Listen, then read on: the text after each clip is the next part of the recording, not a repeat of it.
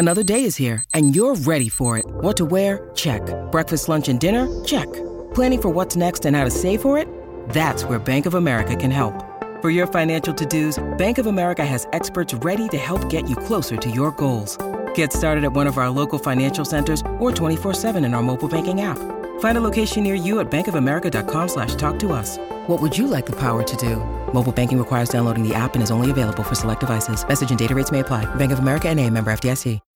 When you need mealtime inspiration, it's worth shopping Kroger, where you'll find over 30,000 mouth-watering choices that excite your inner foodie. And no matter what tasty choice you make, you'll enjoy our everyday low prices, plus extra ways to save, like digital coupons worth over $600 each week. You can also save up to $1 off per gallon at the pump with fuel points. More savings and more inspiring flavors make shopping Kroger worth it every time. Kroger, fresh for everyone. Fuel restrictions apply.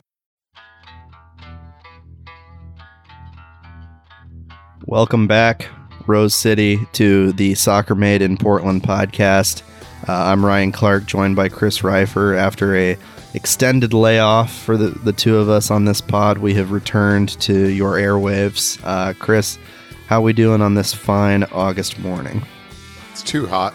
It is too hot. I agree with that. That's all I really have to say. It's too hot. The two of us have respectively just been traveling all over the place. We have. We're very like men about town, you know, getting out into the world. I spent last weekend in Boise with some college friends, and it's just like, you know, it was like cooler there than it was here. I like stepped off the plane in Portland, and I was like, this is worse. Too hot. So it's too hot. That's the sum and substance of my perspective on this Monday morning. Sure. No, I visited my brother in Washington, D.C., and it was humid there and gross in a lot of respects. But honestly, you know, humid and in the 80s is preferable to what we've been dealing with in the last 24 hours as far as heat goes. I feel like there's just no ozone left, and we're just made to suffer under the magnifying glass of the sun as we go outside in these Portland summers these days. I remember the old days when it was like, you know, mid 70s, mid 80s, pretty much every day during the summer in this town. I remember it, at least. Yeah, and when like it was weird and special, it was almost like a snow day if we got into the upper 90s or the hundreds, right? It was something that happened like once in a while. Like every year there'd be like 1 or 2 days, or every couple of years there would be like a little heat wave where you like got up into the upper 90s and the low hundreds. And now that's just like, it's Tuesday. It's in the hundreds again. Cool. It's too hot. Too hot, guys. With you there. Climate change is real, by the way. Let's just add that in as an important point. As an aside, the climate is rapidly changing. We are not all crazy. This is happening, and yeah, turns out there's data to back up our perceptions. Right, not this far off thing anymore. This is literally happening in front of us. But this is not a climate change podcast. This is a soccer podcast. It is a Weather Made in Portland podcast. Yeah, this is firmly within our bailiwick. This is. I think that we have the right. The First Amendment provides us with that. But as we jump into the soccer, 2 consecutive 1-1 draws for the Portland Timbers. One a lot less disappointing and frustrating than the other.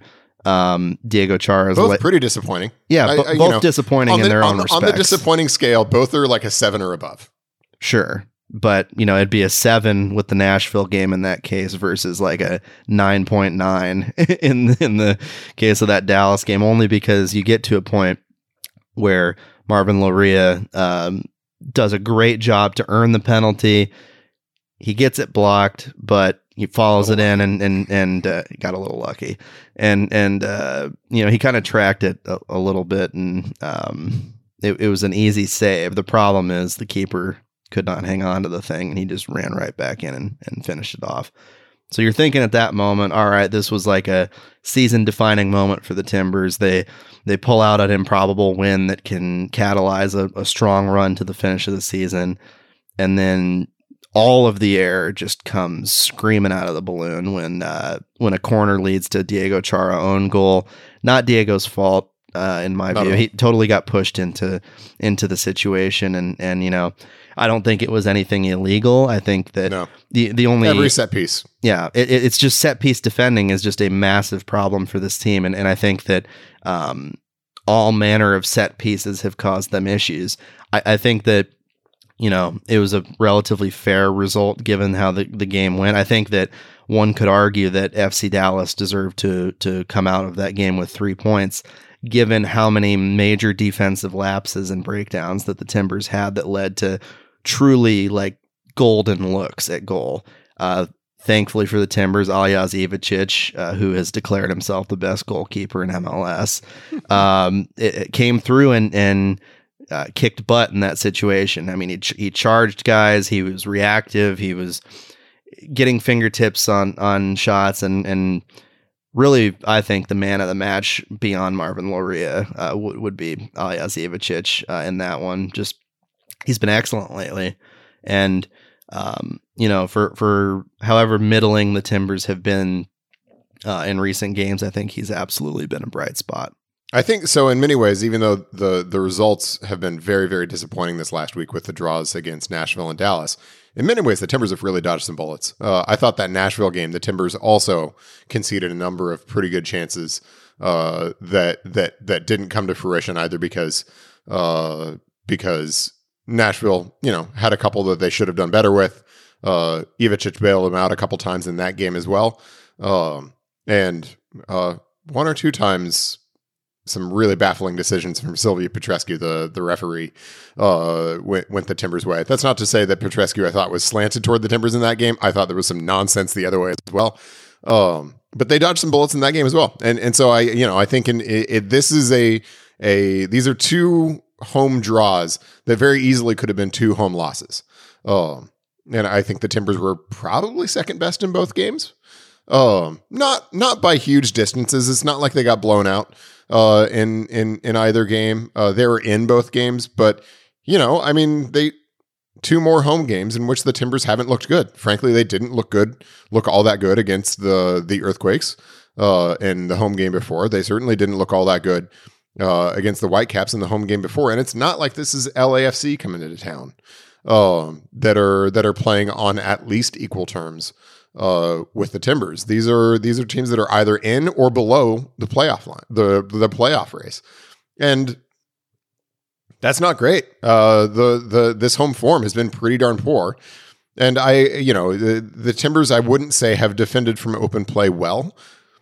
They haven't conceded a ton of goals from open play, but I think they've had a good number of near misses, but.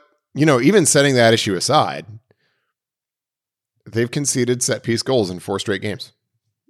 Yet, I mean, they have lost results because they've conceded set piece goals in at least a couple of those. The last 3, were all draws that would have tipped in their favor if they hadn't conceded those set piece goals. And when you see a pattern emerging that is this clear, and you see, I mean, look, that's 6 points, right? If the Timbers had taken those 6 points, they'd be in third place. They'd be 4 points clear of fourth. They'd be, setting, kind of stipulating that Austin and LAFC are going to be the top 2 in the West, which I think is a foregone conclusion. LAFC taking the top spot in the West and almost certainly the Supporter Shield. The Timbers would be in really strong position to be sort of that next team that was going to host a first round game. Yeah, and they're not, and they're because they've just conceded not. set piece Yeah, goals. and there's just been so many scenarios this season, and I believe it was either Mike Donovan or someone else on Twitter who shared a statistic where the Timbers have been in the lead in several games this season that they've fallen backwards into draws, and had they not done that, had they hung on to those results, they'd be firmly in second place, even above Austin right now. Catching LAFC would obviously be a much, much, much taller task. And I don't think anybody's going to do that. They're on a record pace right now, but that's the scenarios that you're in. You even entertain a scenario where you have half of those matches where you had taken the lead and you finish it off and get the win. You're in that position like you were just talking about, where you're in third, you're feeling comfortable, you're feeling like you might give Austin a run for its money for that number 2 spot, and you feel like you're one of the better teams in MLS. You feel confident in your ability to make another run at MLS Cup because you're in one of those upper tier positions. Now, because of the scenario they're in, given the points per game that they have, they are on track to be 8th in the West. They're on track to miss the playoffs, given their current points per game. They're just dancing with the red line right now. They are. They're fighting for the opportunity to even just get in. And whenever they get in, they're going to have to go on the road to a tough team, a Minnesota, an Austin, an FC Dallas team that last time Portland played in Dallas, the Texas curse reared its ugly head and they just got smacked. I don't think that would happen in a playoff scenario. I think that this most recent game between the two teams was more indicative of their even match in a lot of ways. But those are still difficult games to play. And you don't want to put yourself in this position where you have an uphill battle to do the thing that you've done so well in the last few years, and that's make late season runs. You got to get in the postseason. I think it for this franchise with how tight the budget is and how much money they have tied up in their current roster, it's very hard to justify not making the postseason. No matter how many injuries you've had this year, you have essentially everybody back now for this next game in Toronto. It's going to be a tough game. It's also a game in Toronto against a retooled Toronto FC team. Right. And that's a tough game. That's one that you, on the form chart, you'd put down as a loss. Definitely. And so these games, these recent games, when we're talking about the home games against a team like Nashville or Dallas, who you like to think you're around the same level or better than, coming out with 2 draws is just not enough. And when we were in this scenario at the midpoint in the season where we were talking about the Timbers needing to play Supporters Shield soccer the rest of the way to make the postseason, they are undefeated, yes, 10 games after the break. But if a whole bunch of those are draws and you're by far leading Major League Soccer in terms of number of draws and a bunch of them came at home, it doesn't really matter that much. Your undefeated streak is less impressive. I'm way more impressed by the undefeated streak of the Portland Thorns than I am by the one from the Timbers. I'm more impressed by the Portland Thorns than by the Timbers in many respects. That being in pretty much every aspect of the game. Yes, I am. But we can get into the Thorns later as they've been. They had a disappointing game of their own recently, but they'll be okay. The Timbers, however, just a weekend full of disappointing draws. Yeah, just a disappointing week in general for PTFC. Going back to the Timbers, though, it's it stops being make or break time and starts being the time where you're just breaking, right? At this point, if you're not getting these results, you're heading in the wrong direction, and you have an uphill battle the rest of the way. Two road games coming up. Toronto on the 13th. That's a tough one. You'd like to think you can go into Kansas City and get a win on August 21st, but now it's at a point where you have to. There's so few games left. Next home game is against Seattle, August 26th. Haven't won that one in a while. Have not. And the road team in that rivalry has dominated recently. So, and the emotions of the rivalry are going to make that even tougher, even if some scenario where Seattle's shorthanded for that one, Portland gets lucky. We'll see. That's a ways off, but it's an important time for the team regardless. And I also want to step back sort of on the playoff race from a little bit higher level perspective too, because in MLS, I disagree with those who say that making the playoffs is nothing, but I agree with those who say that simply making the playoffs should never be treated as the benchmark of a successful season. Too many teams make it to say that that's sort of a blessing of success.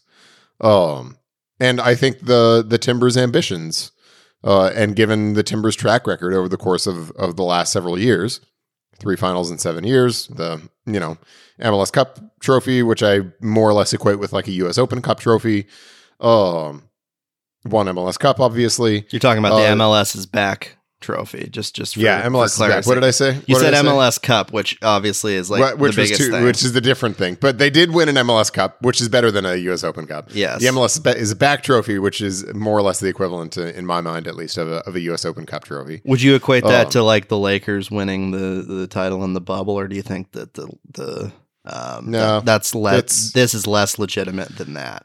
Well, it's at least it's less significant because the Lakers winning the title in the bubble, like that was the NBA championship that year. Whereas like, MLS then went on and had a whole other season, basically had an MLS regular season and another MLS Cup. And so I think it actually fits pretty comfortably in sort of the US Open Cup spot. Sure. It was sort of a mid-season tournament. Yet it's more or less roughly the same number of games.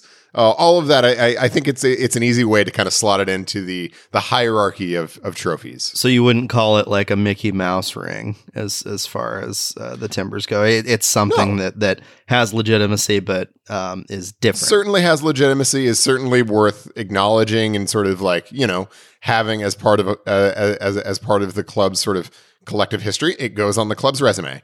There's a banner to put it in those kinds of terms. There is a banner, maybe a little bit too big, but I think there's fairly a banner. The Sounders make a lot of celebrating their U.S. Open Cup trophies, even when they got to buy home games in that tournament. I think every club in MLS and every club in American soccer that has won the U.S. Open Cup has that on their resume, right? And so very fairly, I think the Timbers celebrate that as part of their history. Is it on par with an MLS Cup? No. Is it on par with a Supporter Shield? No. But it matters. It was a legitimate tournament in which teams were trying hard. Teams, frankly, were trying harder than they do, more consistently trying harder than they do in a U.S. Open Cups. There are a decent number of teams every year who make sort of tactical decisions about how much they're going to invest in Open Cup. And I think generally the Timbers' opponents invested more in MLS's back than they did than many do in the Open Cup. So yeah, it's definitely a legitimate thing. Frankly, I think the people who try to discredit it are doing it in a little bit of bad faith, especially with it. I mean, you see it frankly most from Seattle folks, which is kind of hilarious. Given like the love that they have for the Open Cup, it's a legitimate thing, and they're proud of it, and they should be. But all of that aside, I mean, making the playoffs does not go on the resume, right? I mean, just hey, 2022, we snuck in with the 7 seed, like that. Yeah, that's not on the resume. There's no banner hanging there, and if it was, it would be like a Post-it note somewhere. Yeah, it would be like the size of NYCFC's MLS Cup banner. But that doesn't go on the resume. And I don't think that is something that meaningfully changes the discussion in terms of whether the season is a success. And frankly, anything we know, I mean, one of the fundamental rules of sort of knockout soccer, of tournament soccer, is you can't get killed on set pieces, right? Because in knockout games, and this is basically true of every soccer tournament ever, whether it's the World Cup or World Cup qualifying or the MLS Cup playoffs or Champions League, basically true across the board. Set pieces are huge in those kinds of one-off games. They decide them all the time. And if you're bad at defending set pieces, if you are conceding set pieces regularly, it's going to be a short experience. The thing that was remarkable about the Timbers, one of the things that was remarkable about the Timbers in 2021 and their second half rise and their trip through the MLS Cup playoffs, is that they didn't concede a set piece from basically the month of July until MLS Cup. They didn't concede on a single one between the 6-2 loss to the Sounders and MLS Cup. That's how important it is. And you can defend perfectly. You can defend brilliantly from open play. If you don't defend set pieces well, you're not a good defensive team, and you're going to get knocked out of the playoffs. And that's where the Timbers are. I mean, I think that's a charitable description of how they defend from open play, but that's where the Timbers are. They are not a competent set piece defending team right now. Right. And I think they got absolutely steamrolled on the one that was ostensibly a Chara own goal. Yeah, that was brutal. And I think generally they haven't defended terribly well. They haven't been in strong defensive form. I think they've had some lucky breaks. They've had some excellent play from Ilya Zivicic that's made up for it. I look at, what they've been choosing to do in central defense lately, sticking with Zuparic and Mabiala, and then having Tuiloma out there as well, kind of moving Van Rankin out of the picture a little bit. I think at times it's worked, but what really stood out in a short rest game like the one against Dallas was just how slow Mabiala was and how difficult structurally it was for the Timbers to play in the formation they were in terms of defending what FC Dallas does as a young, spry, exciting team with some talented young attacking players. And that has as mobile a front line maybe as there is in MLS. Right. All those folks can move around. Ariel gets around. Jesus Ferreira, his movement really is sort of his best attribute. And so basically everybody along the FC Dallas front line is really mobile. And it's kind of a matchup nightmare in many ways for the Timbers back line. It is. And, I think that the eventual arrival of Juan David Mosquera will be great, but there's no way he's like an immediate contributor in a team for a team that he's going to take a while to adjust to and take a while to get to. The American immigration system is notoriously sluggish and unhelpful and not efficient in any way. And there are 9 games left. And there are only 9 Maybe games 10. left. Maybe 10. Maybe 10. Maybe 10. To, be slightly pessimistic about the Timbers' chances. Right now, it looks like a maximum of 10 games left in the Timbers season. So, I mean, he's not going to make a material difference. No, and he's a future piece. He's the type where, when they signed Santiago Moreno, he didn't contribute immediately, but you envision him potentially having that type of impact in a best case scenario where he turns into somebody who you're like, all right, we can build around this guy for the future. We'll see as far as other additional signings this off season, but in the right now, in the current state of affairs for the Timbers, this is who you're running with, like a kind of aging, pretty inconsistent roster that clearly has some holes. I think that they're a well-coached team. I think that Gio has probably gotten the best out of this group in a lot of stretches this season. But there's only so much you can do at a certain point with a team that seems like it's on the back end of its contention window. It's more of a fighting into the playoffs type of scenario for Portland at this point. Yeah, and the thing that's frustrating is I'm not even sure I'd use the verb fighting. I go back to that last set piece that Dallas scored on. There wasn't a lot of fight in the way the Timbers defended that set piece. Dario Zuparic was matched up man to man against Matt Hedges. When this is going to be a broad generalization, so nerds, don't come at me, because I'm not dealing in nuance here. But when you're matched up man to man in a corner kick situation in particular, you basically have 2 jobs. One, and these are the first job, and this is always the most important job, is go get the ball. Go get your head on the ball. The second, or whatever body part you need, whatever legal body part you can, go get that on the ball. The second, though, and it's a really important job, is to not let your man get where he wants to go. Not let your opponent get where they want to go is the other imperative. Hedges just walked completely away, completely unimpeded from Dario Zuparic. And he got exactly where he wanted to go, which was to push Diego Chara off the near post and to open up that space. And then and what that did is it put Chara in a worse position, and he basically put Chara out of position to be able to clear a ball at the near post, so that he had to try to somehow get ahead on it, which is what he did, and it was a little bit unlucky in how it came off. But if Chara doesn't, there were like 3 Dallas guys that were in position to dunk it, which is why anybody pointing at Diego Chara is just wrong. Because if Diego Chara doesn't get ahead on that, somebody else from Dallas almost certainly dunks it, because they had ample position. And there was nobody from the Timbers who was in a position to intervene. And so unless the Timbers got lucky again and Dallas,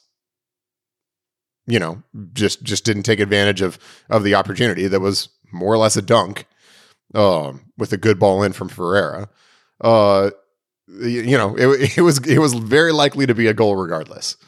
And when you see that level of a breakdown, you see one of their primary set piece targets on whom you're putting one of your best defenders matching up 1v1, get wherever he wants to go. And then you're seeing multiple attacking players getting into position where clearly they wanted to go to a near post ball. You just got crushed. And look, I mean, think back to the game against Nashville. How many first balls did Nashville win? How many first balls did just Walker Zimmerman win? And look, Walker Zimmerman wins a lot of headers. He wins a lot of headers against every team in MLS. He wins a lot of headers against every national team that the U.S. men's national team plays. He's really, really good at that. But how many first balls did they win on set pieces and their stupid long throws? They're stupid, but you can score goals off of them, especially when you've got a team that's pretty passive about winning that first ball, like the Timbers are. And so, I mean, and at the end of the day, coaches say this all the time, especially when you're being, pretty straightforward in the way you're schematically defending a set piece. It's frankly about fight. And either the Timbers aren't fighting particularly hard, or they're losing an inordinate number of those fights to get to that ball. And to not allow the opponents to get where they want to go. And so, I think that is really problematic. We talked a few weeks ago about, after the Timbers had that good run of form where they won, 3 or 4 or 4 or 5, something like that. And sort of at the beginning of this 10-game unbeaten stretch that has turned stagnant.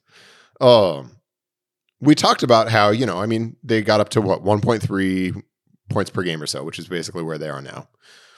And sort of noted, this has been a great stretch. It's sort of gotten the Timbers back in the race. But, I think the way I put it then was 1.3 points per game ain't shoot, right? Like, that doesn't go on the resume. That certainly doesn't go on the resume. No, it would be barely enough in the best case scenario for them. Yeah. I mean, that's if you get lucky, you get into the playoffs. That's not even consistently playoff position. That's if you get lucky, you get in as the 7th seed. They've been playing like 1.3 points per game goes on the resume. The last few weeks, they've been playing like that's where they want to be. Like, that's okay. Like, that's pretty good. And with a decided lack of urgency. And, I mean, they've got a tough road to hoe now. They've got a number of tough games. They've got a game against Austin. They've got a game against LAFC. They've got to go to Toronto FC now. They've got Seattle at home, although the Sounders have been struggling quite a bit. But that's going to be a tough game. I don't think anybody thinks otherwise. And so in this last 9-game stretch, they've got some challenging tasks. I think they finish with LAFC at home and then RSL away in a game that I think is reasonably likely to have really significant stakes for RSL, to probably be existential for at least one, if not both of those teams. And so they've got this was the soft part of their schedule. and they just blew it, which isn't good. Should have done better. No doubt. We will move on. It's too hot. Yeah, I'm full of reductive takes that I can talk about for a long time. You're getting a little ragey, man. It's okay. It was only 100 yesterday. It's back down to like 91 or 92 today. It'll be all right. 93. Let's not give it more credit than it deserves. Okay, yeah. We let's not do that in any aspect of our analysis here, be it the weather or soccer related. 92 is what my telephone says for Beaverton, at least. Shout out to Beaverton, Oregon, my hometown. Shout out to Beaverton, Oregon. Nice, my hometown as well. Where'd you go to high school? Have we talked about this? People are gonna find this. We did. Boring. No, this is extremely boring. But we did talk about this, I believe, on the first podcast. You're a Sunset guy. I'm a Westview guy. That's right. Yeah. That's right. Of course. So there's some inherent tension there that we try not to talk about it in front of the kids, type of thing. But there's an inherent tension. That's right. So downtown Beaverton has really come alive since my childhood. It truly has. I was recently in that area, just out at a wine bar in that general vicinity, and there are so many more, restaurants and bars and there's life. Downtown Beaverton used to be kind of desolate in some respects. There's like a 1 block radius in downtown Beaverton that's got like everything you need. There's like a Fury's there. They've got Big's Chicken, which is great. They've got Ex Novo, Loyal Legion, Top Burmese, which is phenomenal. Sizzle Pies there. Sizzle Pies there. Yeah, Top Burmese has robot servers. It's awesome. It's like R2-D2 brings you your food. Oh man, I've been talking about going to Top Burmese lately, and the fact that they have that like futuristic robot server thing going on just makes me want to go there more. It's great. I mean, kind of dystopian and probably spells bad things for, the economy. Sure. But it's awesome. Yeah. No, all the labor issues aside, I'm sure that's probably a pretty cool experience. But moving on to the Thorns here on Soccer Made in Portland. Shouts to downtown Beaverton. Shout out to downtown Beaverton. Much better week for downtown Beaverton than for the Timbers. No doubt. Things keep on getting better in the Beef.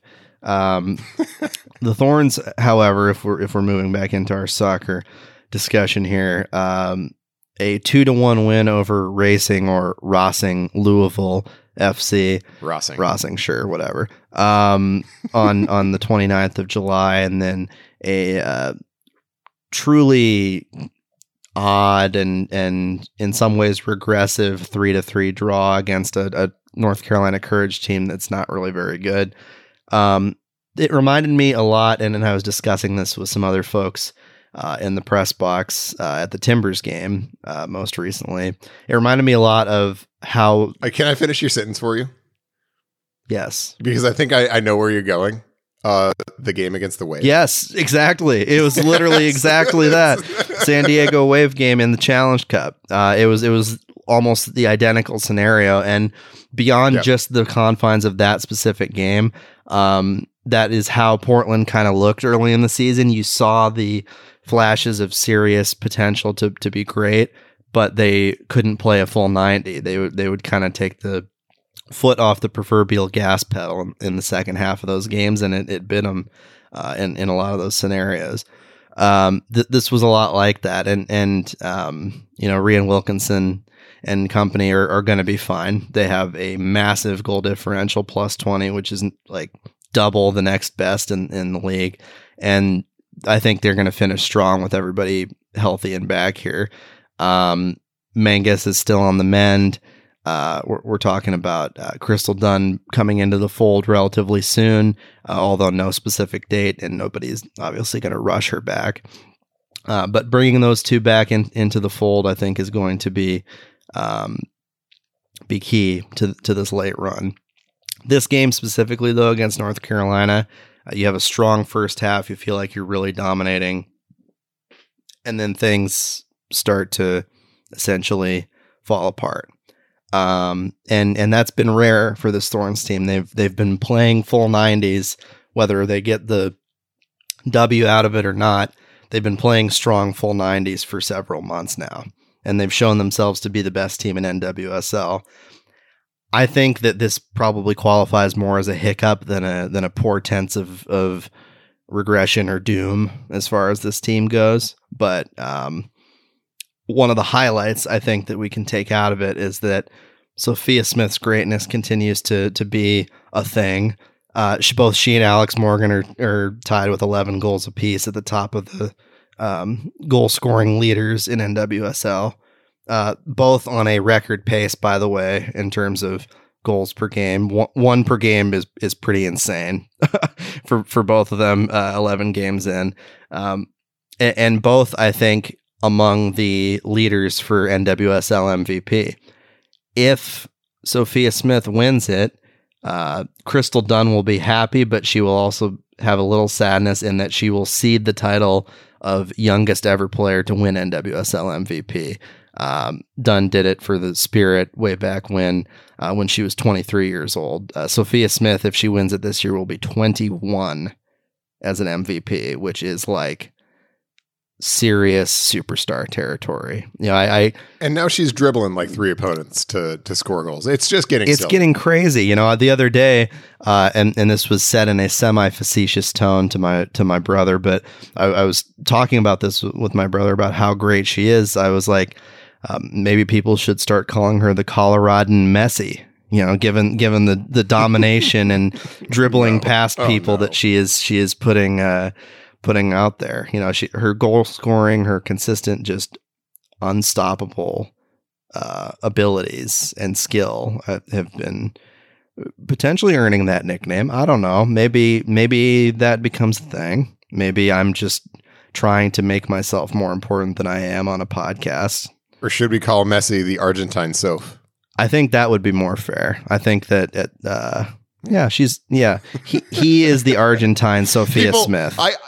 I just want to make clear. I implore people listening to this podcast not to call Sophia Smith the Coloradan Messi. That's just my, I'm full of salty takes today. I'm putting the kibosh. You're entitled to that opinion. I don't agree with you, but I think people should strongly consider using phrases like that. Sure, it's a little hyperbolic, but we live in times where it's okay to be a little hyperbolic every now and then, as long as you're not harming people, right? I don't think that harms anybody. So do what you want. That's what I say. Chris is a little more cynical than I am, but folks can vote in the comments whether they're pro Coloradan Messi or anti. I'm going to post a Twitter poll. Are you going to put a poll when in we're there? done? I think honestly, I'm going to crush you in this. I mean, I think I'm confident. I mean, yes, but that's fine by me. I'll stand by it. Screw it. I'm okay with it. but the team overall, let's just get back to the Thorns generally. Structurally, they're very sound. They're very deep. The young players who got their opportunities during that international window are reliable when they come in. People like Olivia Moultrie and others who, what you're going to get out of them. They're filling in admirably. Really nice ball from Moultrie on the third. Yes, that was excellent. And I think that people like her have earned more opportunities as a result of their excellent play. This is a Thorns team that I believe is going to be right there with an opportunity to win it all in NWSL this year. And they've continued to show why. This may obviously be a hiccup, but in the coming weeks, we will I think start to see a team rounding into a level of form that we haven't seen before. The WICC is coming up. First game on August 17th. I'll be there to cover it and very excited to do so. CF Monterrey is going to be the first team that the Thorns play against. And, assuming Portland wins that game, they'll take on either Lyon or Chelsea in the championship match on August 20th. And no matter who you're facing in that scenario, that's going to be a lot of fun. I think Thorns fans would like it to be Lyon, for obvious reasons. Just get a little, personal narrative, former Thorn vibes going with that. Yes. So it'll be old friends will be there in the tournament, regardless of who Portland plays in a potential championship match. But really exciting, I think, for the club and for the city to be hosting this event again, and an opportunity for the Thorns to showcase their greatness on an international stage, and for the NWSL to continue to insist itself as one of the best leagues in the world against these really exciting, compelling, talented teams who have shown themselves on big stages on national TV in the last several months to be really fun to watch. So I think Portland soccer fans should be giddy about the opportunity to go watch these clubs. So I think the draw against North Carolina was discouraging, or not discouraging, disappointing in the short term for, all the obvious reasons that you talked about. I don't think there's a ton to, raise enormous red flags out of the game. There is not sort of a Timbers-like pattern of having a glaring weakness that's biting them. And I as I kind of processed my emotions about processed my disappointment about the result. Certainly, this is one that how the Thorns come out of it is going to be determined by the Thorns, and whether it's a hiccup that turns into a choke, or whether it's a hiccup that sort of serves as a little bit of a shot across the bow. That sort of propels them into the home stretch is the question. And frankly, given what we've seen from the team, given the way that they've bounced back off of a couple disappointments early in the season, to put together stronger runs of form, and frankly, everything we've seen from Reen Wilkinson, who is throwing an absolute blinder of a first of a debut season in charge of the Thorns. There's every reason to believe that it's going to be a bounce back, but they do need to take it as that charge. They do need to take it as kind of an okay, because I think it looked, frankly, based on a lot of recent performances, like at 2-0 up at halftime, very nearly 3-0 if I think it was Sink doesn't get cleared off the line. At 2-0 up, they looked like they thought it was going to be another walk away, like they've had in the recent past. And it wasn't. And credit to the Courage for sticking in the game, even though they've been having a really tough season. Credit to them for sticking in the game and battling their way back. Credit to the Thorns for not letting it get further away. And a lot of that was a really nice goal from Sophia Smith that was set up by a really nice feed from Olivia Moultrie. But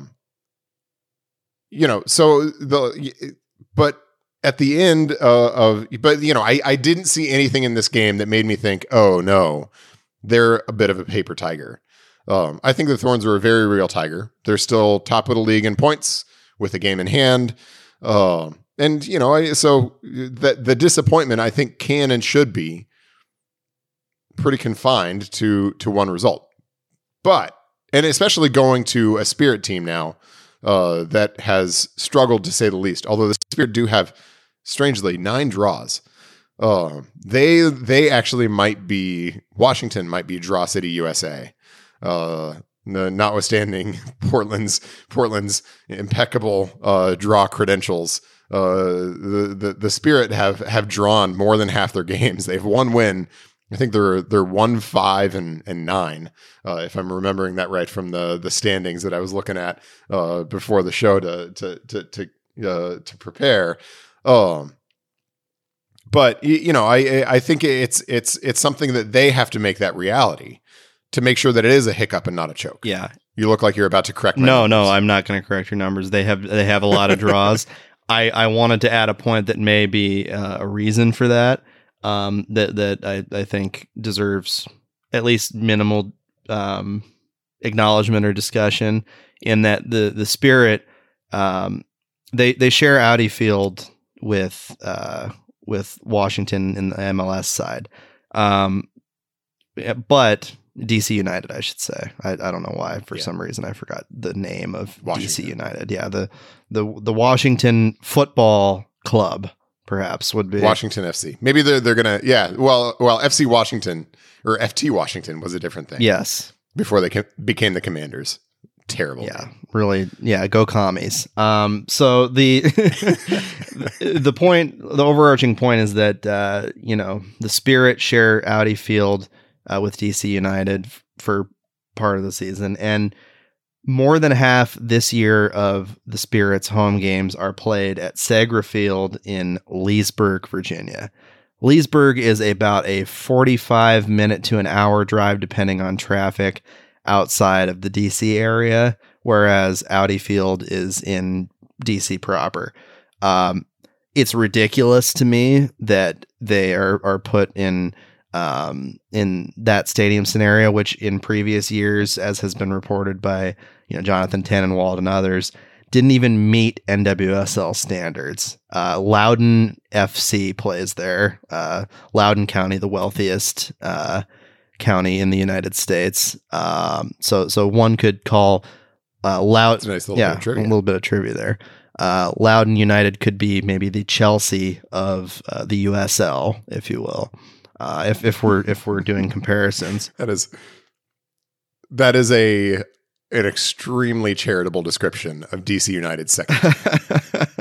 Extremely charitable. Yes, only because of how wealthy the fans are. It has absolutely nothing to do with what goes on the pitch. But back to the larger overarching point.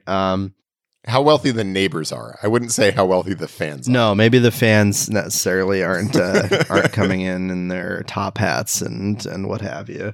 And monocles. Just all basically the Monopoly man. Basically, they're not all the Monopoly man or woman. So Segra Field, not an ideal atmosphere, probably not a whole heck of a lot of fans driving out that far to see the Spirit. I would imagine that in some ways that contributes to them not necessarily living up to expectations this season. Can we just say it? They deserve to, on a day where there's nothing else happening at Audi Field, play at Audi Field. There is no conflict, to my understanding, for this game against the Thorns that's coming up this week on Wednesday.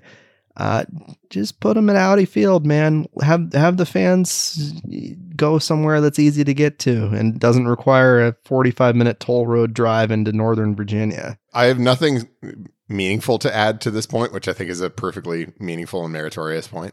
But I am going to add that I thought about this exact issue this last weekend when I was traveling, because when I got to the Boise airport at 6 a.m. yesterday, I looked up, and on like the TV playing at one of the airport bars that was inexplicably open at 6 a.m. Was an ultimate Frisbee game being played at Audi Field. I was just like, you made time for this. No disrespect to Ultimate Frisbee. Super fun game. Super cool game. Like Ultimate a lot. We do not want to anger. You made the space for the Ultimate team. Yeah, we don't want to anger the Ultimate community.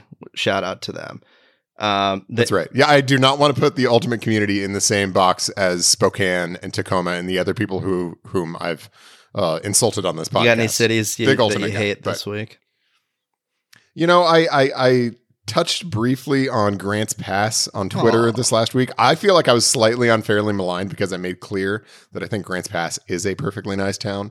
I was just pointing out that it was a little bit funny that, Dan Lanning kind of, was like, oh, Oregon, I've fallen in love with the place. So I went down to Grants Pass.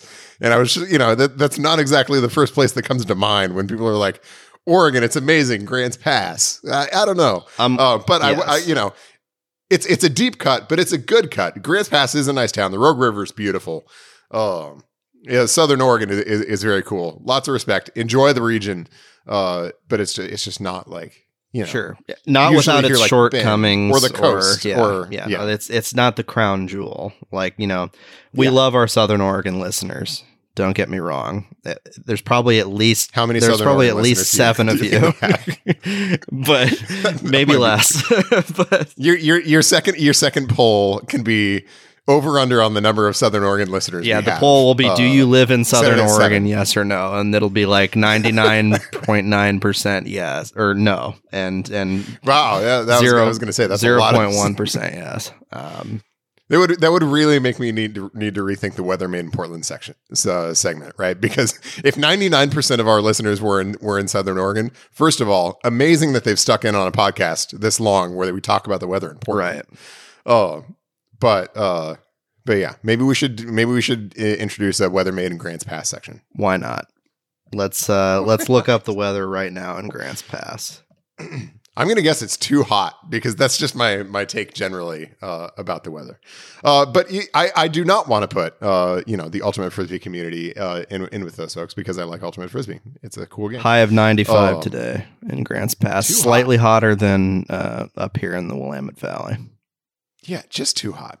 But yeah, I was like, man, they made time for the Ultimate Frisbee folks, but they can't make time for the Spirit. And that's kind of been the Spirit's existence, unfortunately, in Washington. More immediately for the Thorns, though, it's an important game, as is every game when you're in a battle for the Shield. And it's an important one for the Thorns to go. It's an opportunity really for them to get full points against a team, though, that hasn't surrendered full points very often not to their own benefit. A lot of Pyrrhic victories for the Spirit this year. But it's one of those games that I think could prove that the second half against the Courage was just a hiccup, and not the start of a disappointing stretch. I think that's the more likely outcome based on everything that we've seen to date. But that's why they play the games.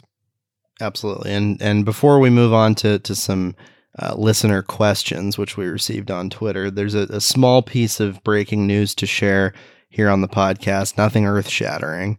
But the Portland Timbers just announced that the match against Toronto FC, scheduled for this Saturday at 4:30 p.m. Pacific time, will now be broadcast on Root Sports. There was a scheduling conflict that some folks had expressed concerns about on Fox 12 Plus. That will now be alleviated by the broadcast appearing on Root Sports. So if you're one of those lucky few people in this town who has that channel and can watch the Portland Trailblazers, you can now also watch the Portland Timbers on that channel for at least this next game against Toronto on Saturday. I was about to drag you because podcasts are perhaps the worst possible medium for breaking news. That, however, is like that's like podcast appropriate breaking news. That is exactly the level of breaking news that should be. Yeah, that is appropriate for the podcast medium. Yeah, not everybody's going to see that on Twitter in these next couple of days. So I think that we're okay to break that news. So let's get into the questions here. We got some fun replies to our tweet asking for some Timbers and Thorns related questions. And the first comes from Timbers Army Gorge Core at Gorge Core on Twitter. If you could do an hour plus interview with any current Timbers player, who and why? Having recently spoken to Aljaž Ivačić at length about his motivations and everything else, I honestly feel like for me, it would be him right now. I think that he's got some interesting stories of his life and is a very irreverent and funny figure. And I kind of want to know what he does in his free time. I could very easily find that out since it is indeed my job to go to these practices and games and shoot the shoot with people as Chris Reifer might say. But, I like Aljaž. I think he's a great personality. Another one that comes to mind for me would be Jaroslav Niezgoda. There's a level of dry humor there. Maybe I just like funny people. Maybe I just like funny Eastern European people, but I think that he would be a fun one to really get into a conversation with about life and his philosophy on things, and I wonder what he does in his free time. So those would be the two that I would enjoy. First of all, I want to point out that I really like the premise of the question because you, Ryan, are somebody who you're a serious person who does a serious job and actually does things. And there's just an element of Ryan, if you were to do your job, actually do it, how would you do it? Which I enjoy. I really like that. I think it's Diego Chara. I think there haven't been, for obvious reasons, I'm not blaming anybody, but there hasn't been sort of kind of that level of extended exposure to Chara and the opportunity to kind of have an extended conversation with him in his time. And I think that would be an important, I think that would be a nice thing to have, of sort of an extended, fulsome conversation with Chara, given his significance with the club, his longevity, obviously, his excellence in MLS is the best D mid in MLS history. I'm just gonna, give that as a take, and I'll defend that sucker. That for me is your insistence on Colorado Messi for you. If there's a hill that both of us are dying on in this podcast, I feel good about my hill. But I think it would be great. And it we certainly have gotten to know Chara pretty well over the years, and he has been out there. He's not an unknown figure by any means. But it's a different thing to have sort of a fulsome conversation and an extended conversation with somebody that I don't think he's done, and it would be cool to see. But that's sort of a suspending reality. If ifs and buts were candy and other stuff, then didn't want to be misunderstood with that phrase, so I skipped the end. But in an ideal world, if that would happen, I would tune in for that podcast. Yeah, that would be a lot of fun. I think that he's got a lot to say, and given that he's a beloved club legend, I think that people would absolutely be interested to hear from him, especially as his career comes into an end in the next couple of years. Who knows when that'll be? He could play another 5 and probably still be effective, but not everybody has the level of fitness that Mr. Diego Chara has. Yeah, not everybody plays for Shangri-La FC like Diego Chara. That's true. Question from Marty Gould. Yesterday, Mike Donovan tweeted that the Timbers don't have any field players with prior MLS experience. Yesterday being 3 days ago yesterday. That seems pretty unusual compared to other clubs for them to have no field players with prior MLS experience. Is that unusual, and is signing imports and draft picks a sustainable recipe for success? I think that the way that things are now in MLS, it is a bit unusual, but Portland has sustained a level of success the last several years that rivals any team in MLS. Is it sustainable? We're starting to see inklings of that potentially not being the case. As this roster continues to age and as so much money is tied up into these specific players. And there doesn't seem to be as much of a foundation as far as an academy and as far as young players coming up through the ranks as there might be for other teams in MLS. They don't have as much money to throw around as an LAFC who's spending big every which way.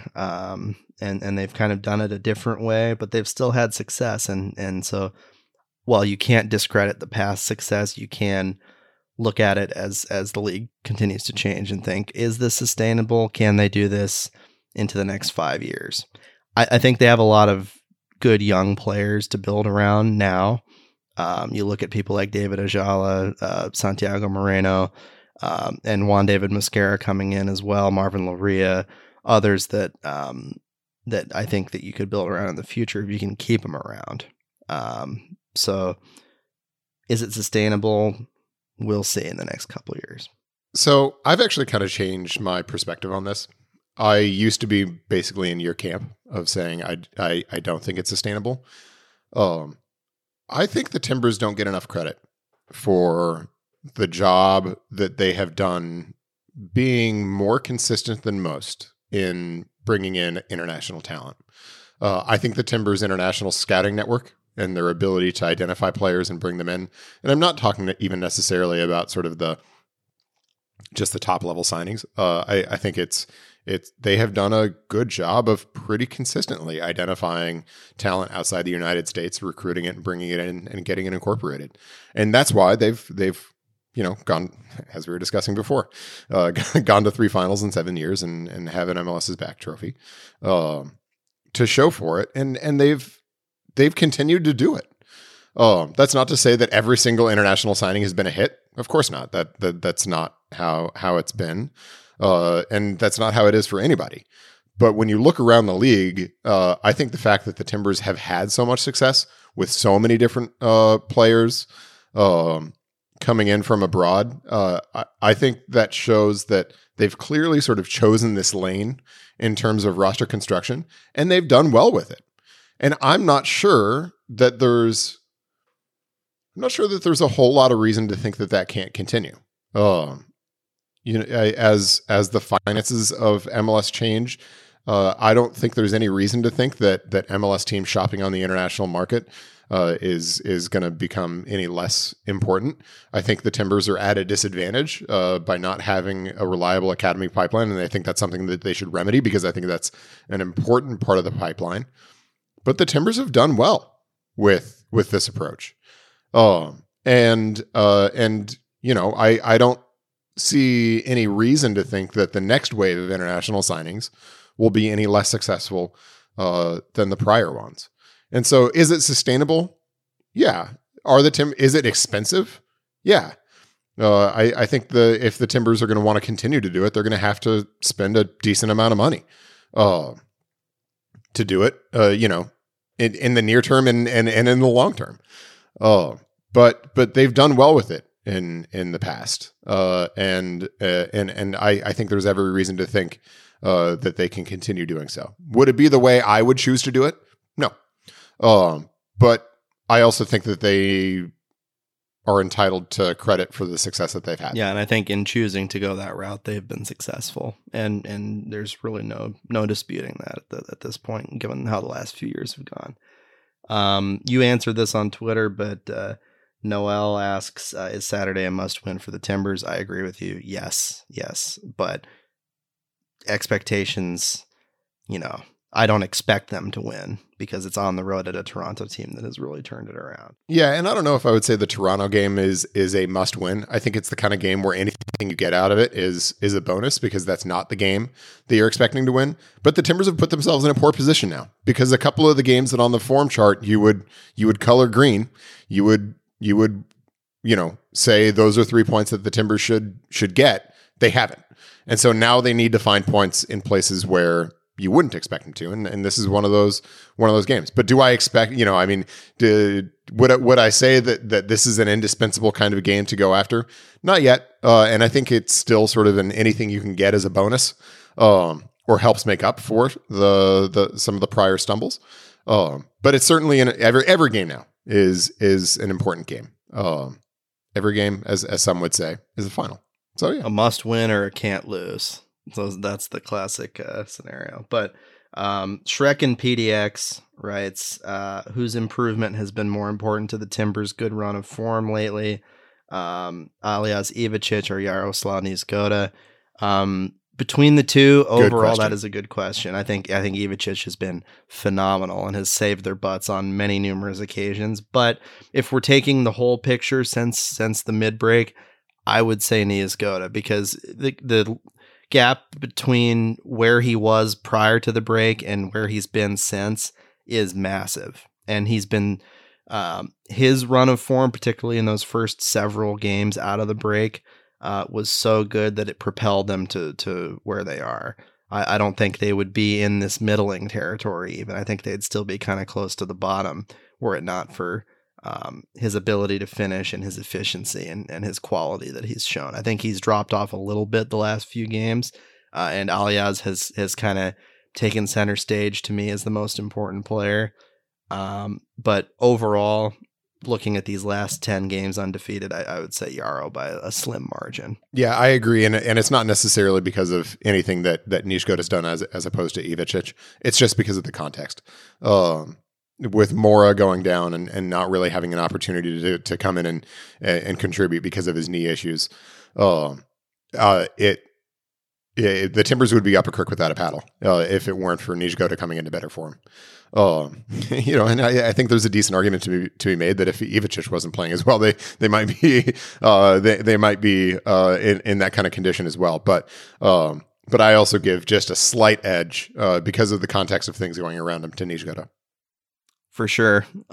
So the final question that we received, or that I will be answering, or we will be answering at least today, is will there be a parting 5 minutes at the end of the show devoted to the 76 challenge, which occurred at the August 3rd match for the Timbers, where they played Nashville. the person in question, I don't remember their name, and even if I did, I probably wouldn't name them because I don't want to, shame them. But I'm gonna shame them a little bit because only Spokane gets shamed on this podcast. Only Spokane and occasionally parts of Southern Oregon get shamed on this podcast. But I did not shame parts of Southern Oregon. I just want to be very clear about that. I think Southern Oregon is beautiful. Okay.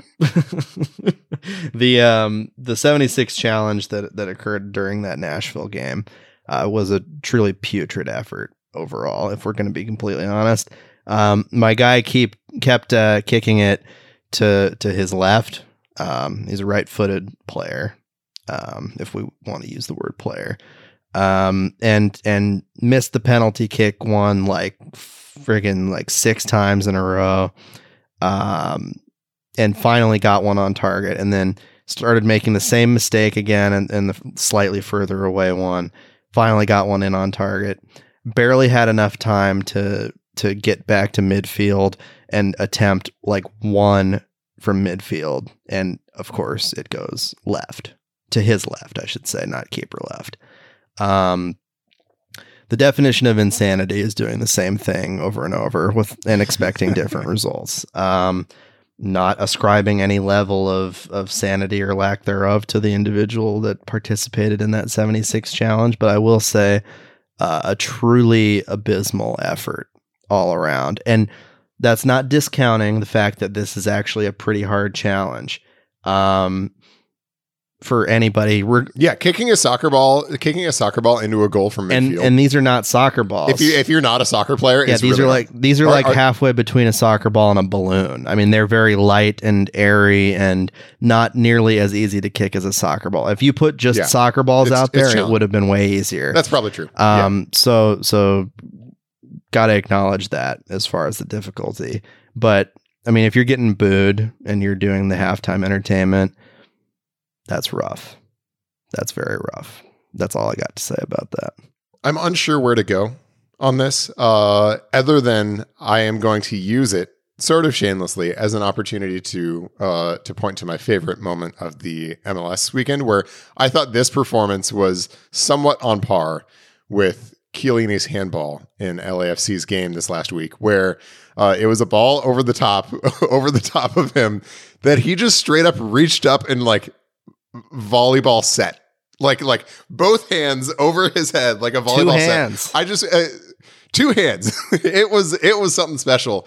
He only got a yellow card for it, which, like, come on. If that's not a red, then what are we playing? Like, I don't even care what like the ever evolving handball rules say about how that should be punished. That should be a red card. Absolutely. I mean, I think there was a semi-credible Dogso shout on it. I don't know. I probably wouldn't call it Dogso. I would just call it an incredibly egregious red card. But even more importantly, because I will go ahead and then say that the 76 Challenger performance was the second worst sort of momentary performance of the week to Chiellini's handball. Can you imagine? Can you even just begin to imagine what the reaction would be if Tyler Adams did that for Leeds? If it was an American player that did that abroad, can you imagine the just eruption of takes that would come? I think from every that? American in the United Kingdom would instantly be deported if something like that happens. Yeah, and we laugh about it because I think Americans are a little more casual about soccer, and we get real stingy and annoying about unwritten rules in baseball and written rules. This is obviously a written rule. You can't touch the ball with your hands. It is. I mean, the writing changes all the time, but this is like the one rule, thing that like you for sure violated. cannot do is volleyball spike the ball with 2 hands. And then the reaction to it generally isn't a, wow, this guy's disrespectful. He's disrespecting the game. It's just like, haha, funny old Italian man came to America and did a thing you're not supposed to do. So the reaction in England or really anywhere else would definitely be just if the shoe was on the other foot, it would be just a tsunami of sort of American soccer disrespect. They run them out of town. Whereas Whereas in this instance, I think people are reacting to it correctly, being like, haha, LOL, point and laugh. And then, also maybe some like head scratching about, should that just be a red card? Feels like it should just be a red I'm honestly card. surprised that like Zlatan never did something like that when he was over here. He found ways to troll and sometimes disrespect American soccer. But that's like another level. Like I got to give Chiellini credit for memeing himself into MLS lore. That was the on-field equivalent of calling Perry Kitchen Kevin. That was just, I mean, that is Chiellini's Kevin Yeah, moment. maybe his magnum opus as a Major League Soccer player. Who knows? But I mean, he's probably going to win MLS Cup in the Supporters Shield this year. So. Good for him. It definitely probably doesn't rank in like the top 10 trophies he's won in his career, but that's okay. It definitely, neither would I come close to ranking the top 10 trophies he's won in his career. Yeah, but at least he's here and making us laugh, right? So we'll wrap it there, though, on a fun note for the Soccer Made in Portland podcast. For Chris Reifer, I'm Ryan Clark. Thank you for joining us, and be sure to follow us wherever you get your podcast. Rate us.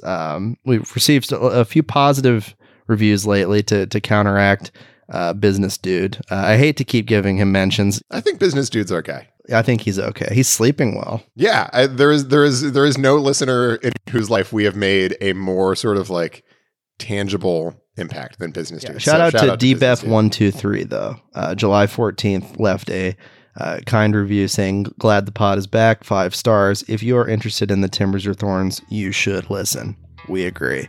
Please leave us a kind review or whatever honest review you feel necessary wherever you get your podcasts. Follow us on Twitter at SoccerMadeInPDX and keep an eye out for additional podcasts in the future.